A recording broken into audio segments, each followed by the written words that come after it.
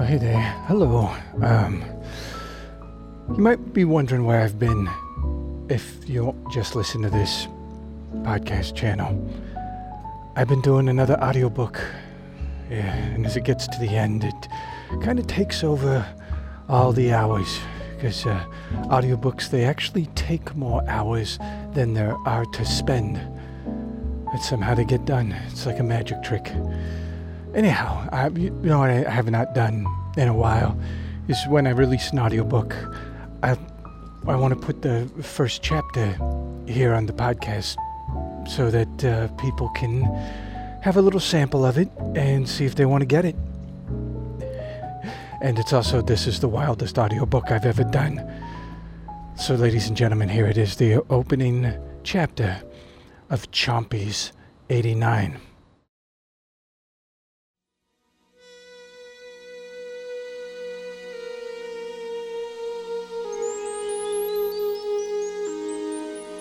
CHOMPIES 89, Part 1.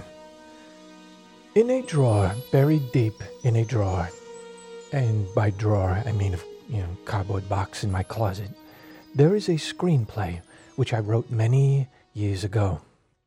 And for those many years after, let's just say all the years in the world, it is and was an embarrassment, and so it stayed buried there deep in a closet box. And I vaguely remembered it was there, like I vaguely remember where pipes from my toilet lead to, just sewer, ocean. It's vague.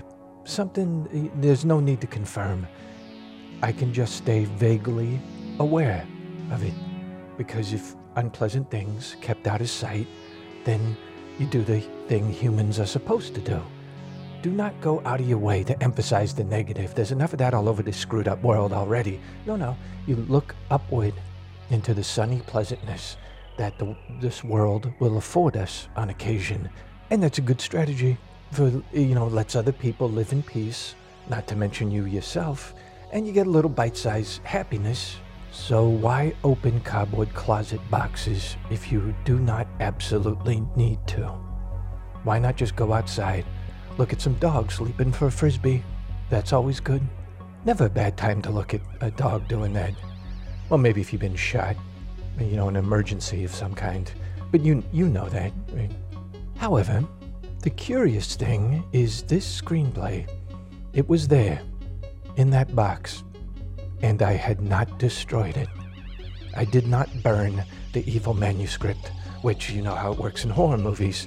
Something bad's in a box at the start of the movie, whatever it is, and you just try to ignore it. You're just like, oh, that's nothing.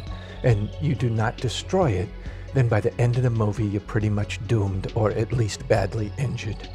So it being in a box, all that meant was, maybe there's going to be a time it escapes. It hurts me. Somehow it would do that. Get out of the box. For, if you do not throw screenplay into a furnace, then you're asking for it. Aren't you? Well, wasn't I? Here, take a sip of something. I'm going to do the same. I don't know if you could hear that. It's a little free asthma. You remember the movie Gremlins? Now, I loved that movie. I really loved it. Back when I was young, doing a little stupider.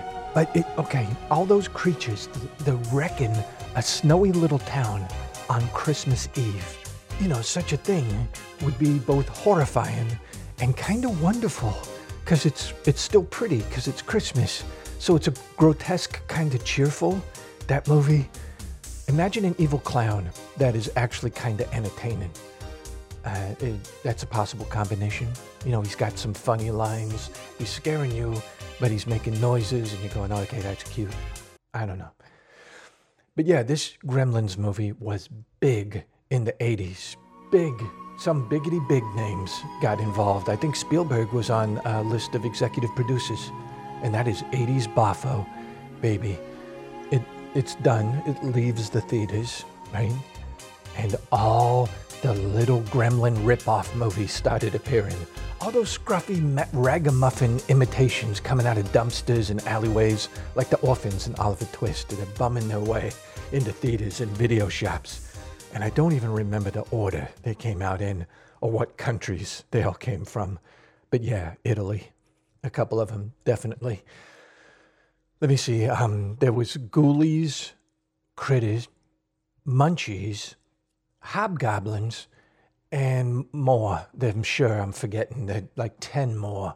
There was so many. And they kept getting worse and worse. You thought they couldn't get any worse, and they got worse. Like, you started at the top. Critters, it's not all that bad for low-budget 80s. But by the time you got to Hobgoblins, you don't know what to do. You write a letter to your congressman saying, hey, congressperson, hey, someone out there just made Hobgoblins. What the hell are you doing with our tax dollars? You're just letting that person run around free doing Hobgoblins. With this special police force for that sort of thing. Find the Hobgoblins guy right now, drag him off to jail and burn every copy of that movie, and then maybe let him out of jail in 20 years if he swears to never make, watch, or think of another movie ever again. Just let him go put horseshoes on horses or whatever. Go live with the Amish, like I want to do secretly. Well, not really. Or else I'm not voting for you again. Remember, all that was the letter to the congressperson. Okay, because think of it. The letter to the congressperson is finished. Think of it. Just think of what these movies were. Little creature dolls attacking people. Cheapy movie studios were all over that. Oh my God, what could be easier? What could cost less money? Like a Valley Girl. Oh my God. But what could cost less money than an action sequence in a living room with a person holding a crazy-looking puppet against their neck and slamming around into lamps? And other furniture that the room probably already had in it when they set up the film. They didn't, just whatever's in the room's in the room. Ever been to a thrift store? Lamps are almost free. You could smash a dozen, and it would cost you maybe $20. So, way back when, as a teenage Albert, who had a fake ID that said I was in my 20s and came in handy all the time. And I was getting drunk one night on a cheap beer that I do not see around anymore, Henry Weinhard's. And I'm watching Gremlins on videotape, the first movie, the big one. I had a revelation, a religious beer moment. You know those, I'm sure. I decided I would save that entire genre by me also making a Gremlins-type rip-off movie, but that would bring back the glory of the first Gremlins. And once again, it would unleash what it would do. Okay, there's a potential, a true potential of gremlin insanity and impact that a movie can have. And the first one did, and all the rip-offs did not, but I would bring that level back. And I told people, Chompies, that's a working title for my movie, that I was going to make it something way better. But as I'm looking at it, right now, on the front page of that old screenplay, and it's in all caps, because you have to do all caps on screenplay title pages all the time. Now, it was going to be called Chompies. Now, forever Chompies. Because it's one of the only words left like that when you want from me, right? Not you, we're friends, but those other people who were giving me a hard time throughout my life. Because, let's just look at our options here. Biters, that's a porno thing.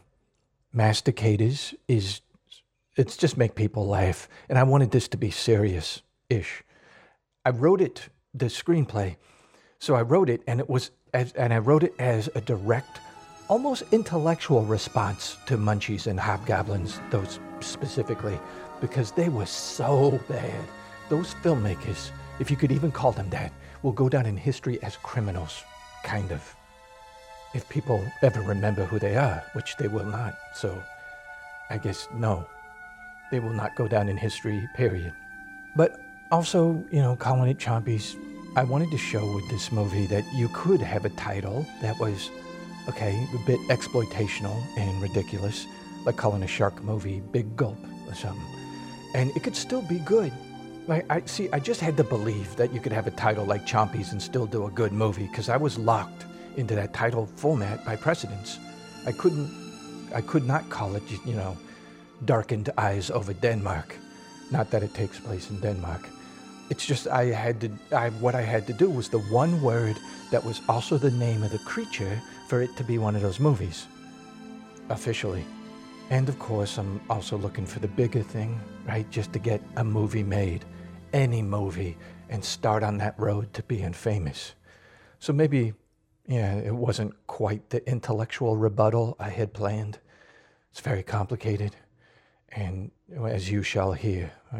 But you are saying to me, okay, Albert, you have got an unproduced screenplay in a box, and you live in California?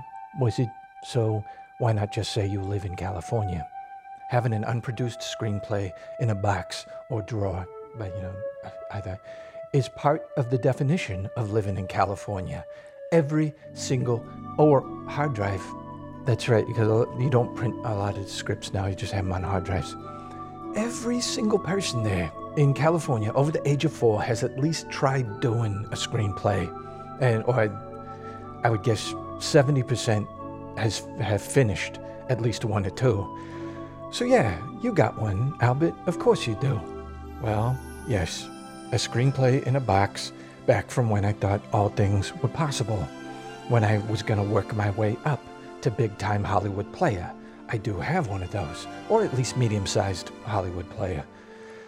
And like nearly all screenplays in California, it was going to stay there in that box as a little personal tombstone of embarrassment and sadness. But like even worse, like a fallen over tombstone, because it's flat, laying flat. But then, quite recently, in August of 2020, at around 9 p.m., about that, I drove through parts of Hollywood and Beverly Hills, having taken a dose of what we call magical mushroom. We call it that, me and you and everyone. And I'm in my little economy car that I also use for food delivery, so it smells like garlic noodles all the time. I was driving down Sunset Boulevard after that dose, and I drove down Wilshire Boulevard. And those were a couple of the big boulevards I used to walk down as a quiet little punk kid in sneakers with ratty hair. Those same boulevards, and they looked the same. And driving that night on the shroom, I decided I should listen to some music that was on the radio back in those days. Right? And these songs I played, they caused a reaction. Mushroom reaction. Now, you know me, right? I would not recommend you drive on mushrooms any more than I would recommend driving you on LSD. You drive on LSD, Adderall, Xanax, mescaline, or whiskey, or all 5 together, as life will arrange on occasion via randomness back in your younger days and in some of your older days that you have now. Of course, I would not recommend any of that. Of course. But the difference between recommending a thing and not recommending a thing is just, it's a couple of syllables. It's barely any air noise whatsoever. Sure, there's mental state involved, but isn't there always? Okay. But see, look, if I take a dose of mushroom that is fairly substantial, but right below the amount that gives you that freaky, melty world of visual bonkers, I can drive because world looks the same. It looks exactly as it's supposed to look, and I can navigate through it in my car. But what it starts to gnaw away at, even when everything looks the same, like little munchy ratatouille mice, it starts eating away the wires that connect my Albert emotions to my rugged, all-weather Albert emotional inhibitor. Those wires are very necessary. And when the little ratatouille mice munch them away, I suddenly have unfiltered feelings spilling all over the place out of these wires. And here's what happened during that automotive journey through some of the Los Angeles spots of my youth. Taking another sip of coffee. Sorry. This part's gonna get intense. I started with Oingo Boingo, and it gave me chills to hear that. until I remembered this was one of their songs I didn't really like, so I put on some other ones they did. And oh, now real chills. And I'm going past dark Beverly Hills houses down to Wilshire Boulevard. And those houses and those streets are very dark. I don't know why they keep them so dark. You see, I walked up and down Wilshire so much, even went to school right there off Wilshire at Horace Mann Elementary. You could look it up. Because, see, we lived in this cheap apartment over in East LA. Of course, you know, I grew up really poor. But it was right on the border of the Beverly Hills School District. It was just this weird district that stuck a little bit off into East LA down Wilshire.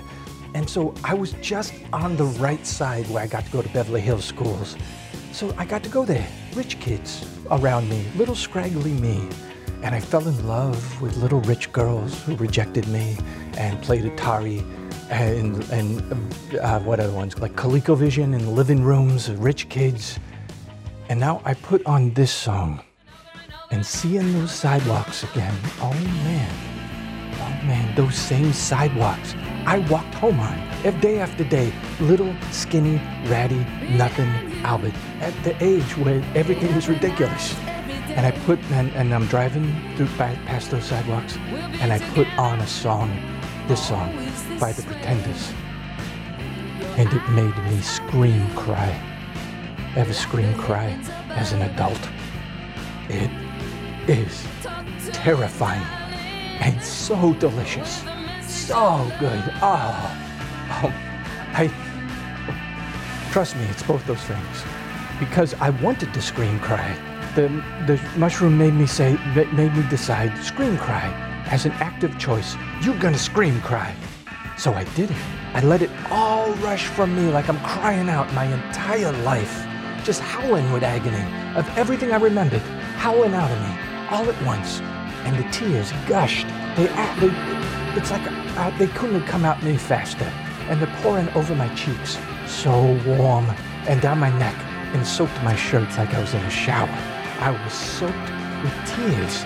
It can actually happen because I did it. And what I looked like to anyone who would have seen me, I could hardly imagine. If anyone saw me that night, what they saw was a man living and dying and crying and very calmly obeying traffic lights because, I can drive on things. I shouldn't, but, well, that night I did. And then the song was over, and I was a sweaty, freaky mess, breathing, panting, and, still puttering along in my car inside that shell of old Honda Civic, moving through night air like a floating coffin on wheels, just quiet. And it made me think, yeah, Cars. I should put on the Cars. The Cars, my favorite band from back then. Maybe the best band no one ever talks about anymore because of the superficial nature of their songs. And as I'm listening now to the Cars, I drove past La Brea Tar Pits. And it was like those statues, the elephant-looking mammoths were sinking in the tar pits. Look it up online if you don't know these statues. And they're sinking, and they're screaming my songs up at the sky. And I love the smelliness of that black tar. But they are the most suffering statues in the whole world. And now they're yodeling my favorite songs as they were dying, and I'm driving past them.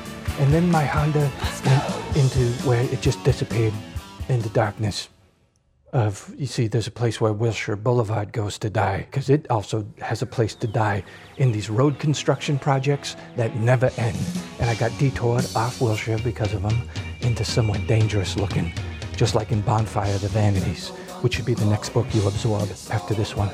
And my brain has that black tar of death on it from driving past the tar pits, because all I feel now is these voices I'm hearing right now singing at me, they are dead. Both the vocalists from that band, Rick Ocasek and Benjamin Orr, they are both dead. They're dead now, but this is them alive. Back when little kid me thought I would never die. And I'm not sure if I could explain this properly, but I wanted to know which was the real them, the voices or the dead bodies that are buried somewhere. Scientifically, only one of them could be real. So that was a mushroom thought, granted. But back when I was a kid, those guys were permanent adult people. Do you know what I mean? Especially Rick.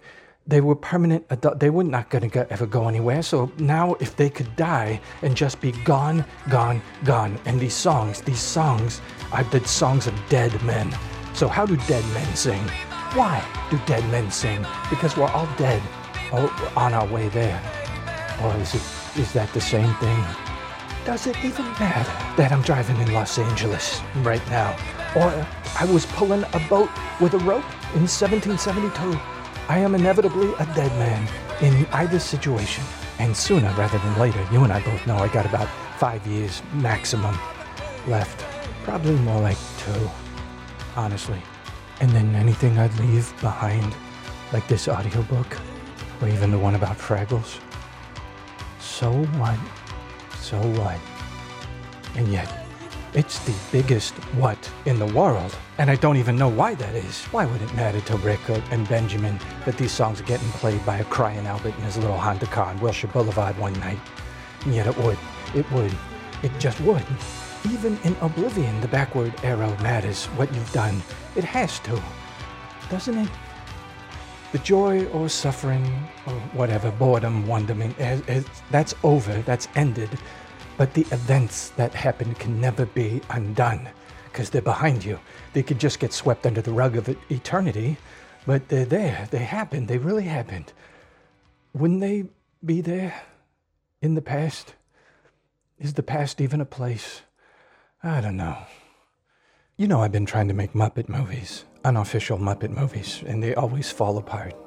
They fall apart in that particular bouncy, sweating, climbing fences, accidentally setting fires kind of way that things do when you introduce amphetamine and alcohol as a substitute for sleep and deliberation. But yet, my Muppet movies still have the kind of old school Muppet magic that Disney could not buy with all the iPhones in China. I don't know why, but it's true. They do. And I'll never finish them, but they still have it. Because they were naive and sincere in a way that post-Henson Muppets could never be. They're shills now, right? They're just advertising things, even when they're advertising themselves.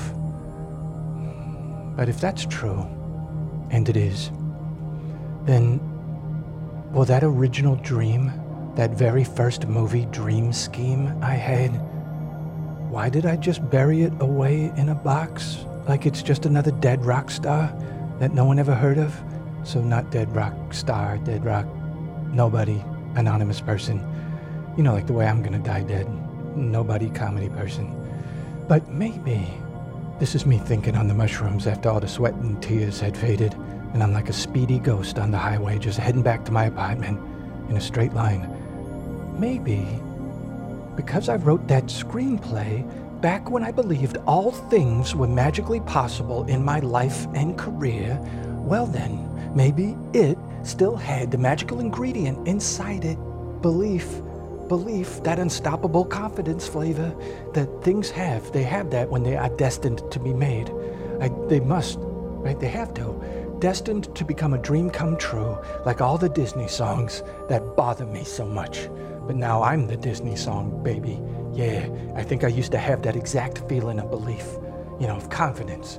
And it's been gone it's like I'm falling down an endless flight of stairs when I try doing one of the Muppet movies because I get drunk and on speed, and when I do it, and shouting all the way down, yeah, baby, woo, king of stairs. Can't stop me, I'm falling down these stairs to the top of the world down here at the bottom somewhere.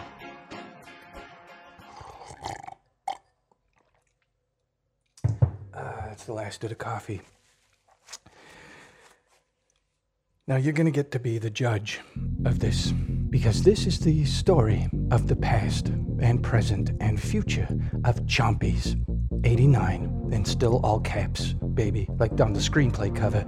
I actually finished the first version in 1990, but I feel like CHOMPIES 89 is now the correct title, because I need people to know it's the very last of the great 80s thriller movies, no matter when it gets made.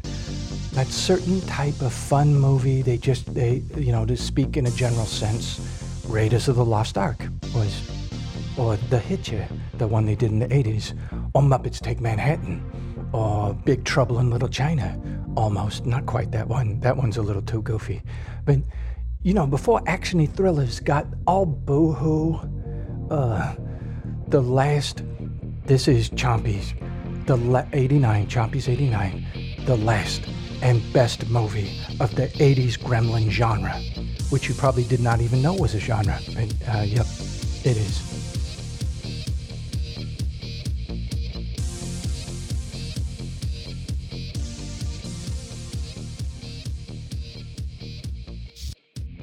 Today, okay, there you have it, the opening chapter of latest audiobook, Chompies 89. And if you're interested, you can get it at nevergotfamous.com. It is the strangest, deepest, and wildest audiobook I've ever done. I don't know where to go from there, to be honest. I don't know, maybe like a real audiobook. One of these 8-hour things with no music that you listen to when you're on a airliner. Any case, also if you're interested, I'm doing a new podcast over at the Patreon called Albert University. And if you go to nevergotfamous.com, you see how to get to the Patreon. And look, it's not like I'm trying to make you buy everything I do to listen to it, because I do free stuff still, but what can I say? I don't know how to fight back against the Google boys unless I put stuff up for sale, because every dollar that comes to me is a dollar out of their evil clutches, is kind of how I feel. And if I worked it out on the chalkboard, it'd probably be true, Anyhow, well, thanks for listening, and we'll do this again soon, I'm sure.